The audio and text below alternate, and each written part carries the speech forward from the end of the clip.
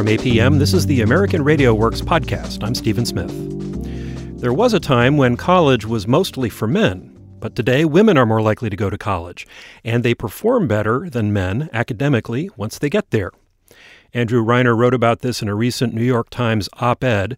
In the essay, he says that even as early as elementary school, girls demonstrate better social skills and behavioral skills, which translates into higher academic achievement.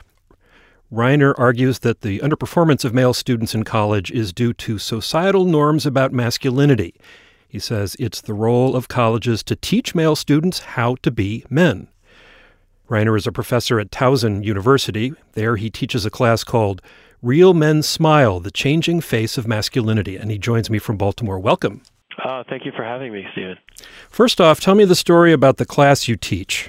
The masculinity class I teach, a lot of the topics that we cover are really kind of through the lens of American masculinity. It also, of course, gets into the sociology and the psychology. A lot of what I do, once we start to cover the history of American masculinity from about the 18th century onwards, a lot of it really becomes driven by the class itself and the kinds of aspects that they want to explore. What's the gender ratio in the class? The gender ratio in the seminar, historically, has been about 75% women and 25% men. So men are statistically underrepresented. They are. That's true, as it is on a lot of American college campuses, and it's also true in the honors college where I teach. But that said, I have found, Stephen, that it still is a smaller proportion than when I teach other seminars. Interesting. So how do stereotypes affect the academic performance of male students in college and I suppose in your class? One of the things that I've noticed semester in and semester out that I have to do is I have to draw out the male students a little bit more. I typically find that almost 2-1 semester in, semester out, whenever anybody needs some extra help with writing, it's always the female students.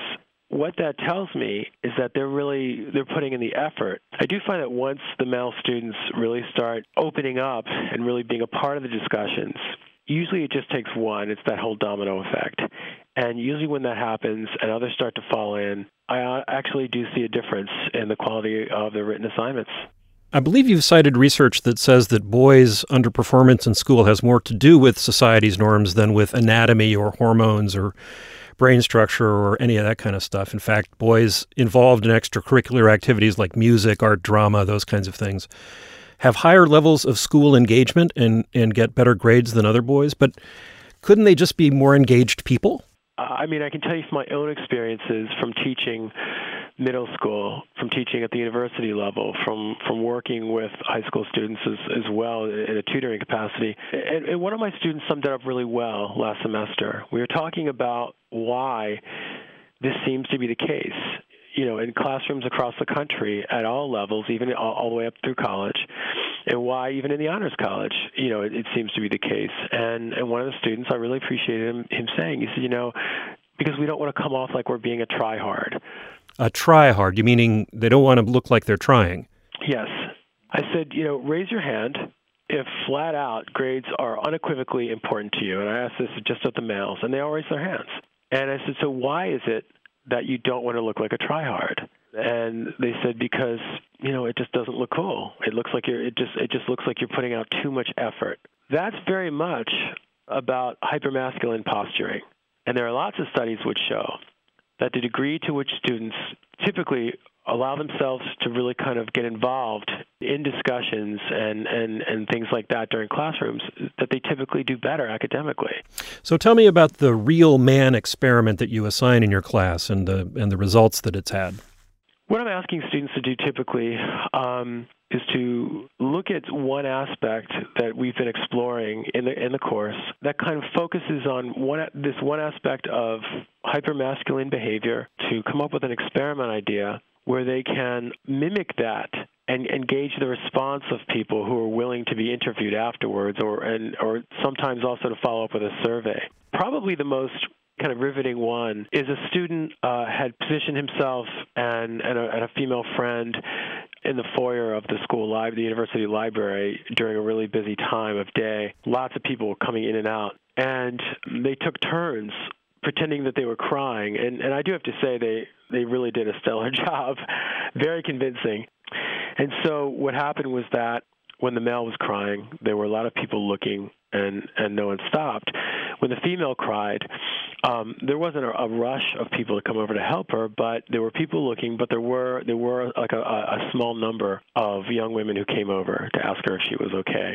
Now, you argue that emotional vulnerability in men makes them better students. How? Why?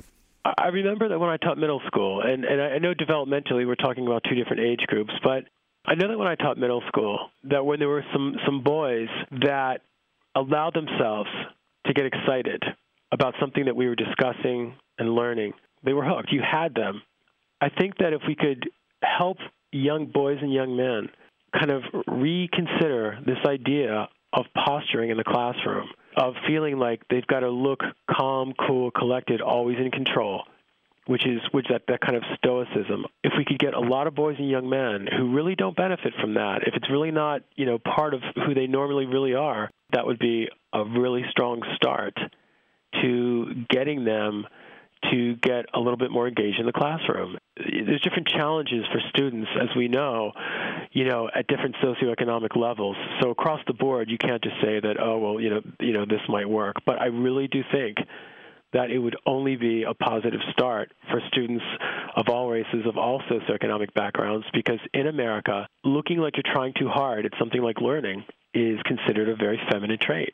Some researchers say that men's relative lack of success in college may not be due to stereotypes about masculinity, but rather due to low expectations in school from teachers in middle school and high school.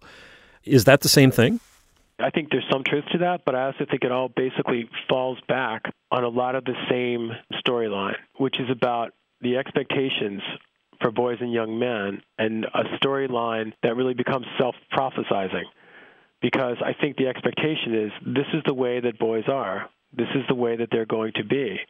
If we reoriented the mindset of a lot of teachers at different levels and said, this isn't about being masculine or feminine. This is about saying that we're really limiting them when we feed into that boys will be boys mentality. Because I think we operate from that place a lot of times unwittingly by the way that we're socialized. In your piece in the New York Times, you call for more resources on college campuses for men, like men's studies programs or men's centers. What would those do? There really aren't a lot of them right now in this country. There's been more push for those at universities in Canada. I think they're ahead of the curve compared to us when it comes to that. This would be a place, and it would require a lot of work up front, a lot of front loading in terms of getting young men to come in there and to want to have a space. I think what it would do is create a space for men where if you can get them through the door and get them in small groups willing to kind of just really kind of start opening up a little bit about the things that are frustrating for them, about the things that worry them, I think that would be a start in terms of getting young men to not buy the script that they're given at a very young age. I really do think that would start to change things. I think it would start to get them to question the sexual hypermasculine ethos that is prevailing on a lot of American campuses. I think it would get them to kind of question that, and I think it would give them a chance to say, you know what, I don't want to feel like amongst my friends that if I'm conquering, I'm hooking up all the time and I've got another notch on my bedpost, that validates my masculinity for another night. But is college, isn't it too late by the time these guys get to college? It seems to me that behavior is pretty well ingrained. It is. But I would say to that, one of the things I've noticed, a lot of young men would like to make changes, and they're capable of making these changes. I notice this from the discussions we have and from the feedback I get from them at the end of the course, the Real Men Smile course. They are capable. It's what doesn't happen in our culture is we don't make space for them. We don't consider a place worthwhile where they can really kind of talk about these kinds of things and process these kinds of things because they have a lot of questions and they're not really told it's okay to have these thoughts or feelings. It's all about cramming them back down and suppressing them.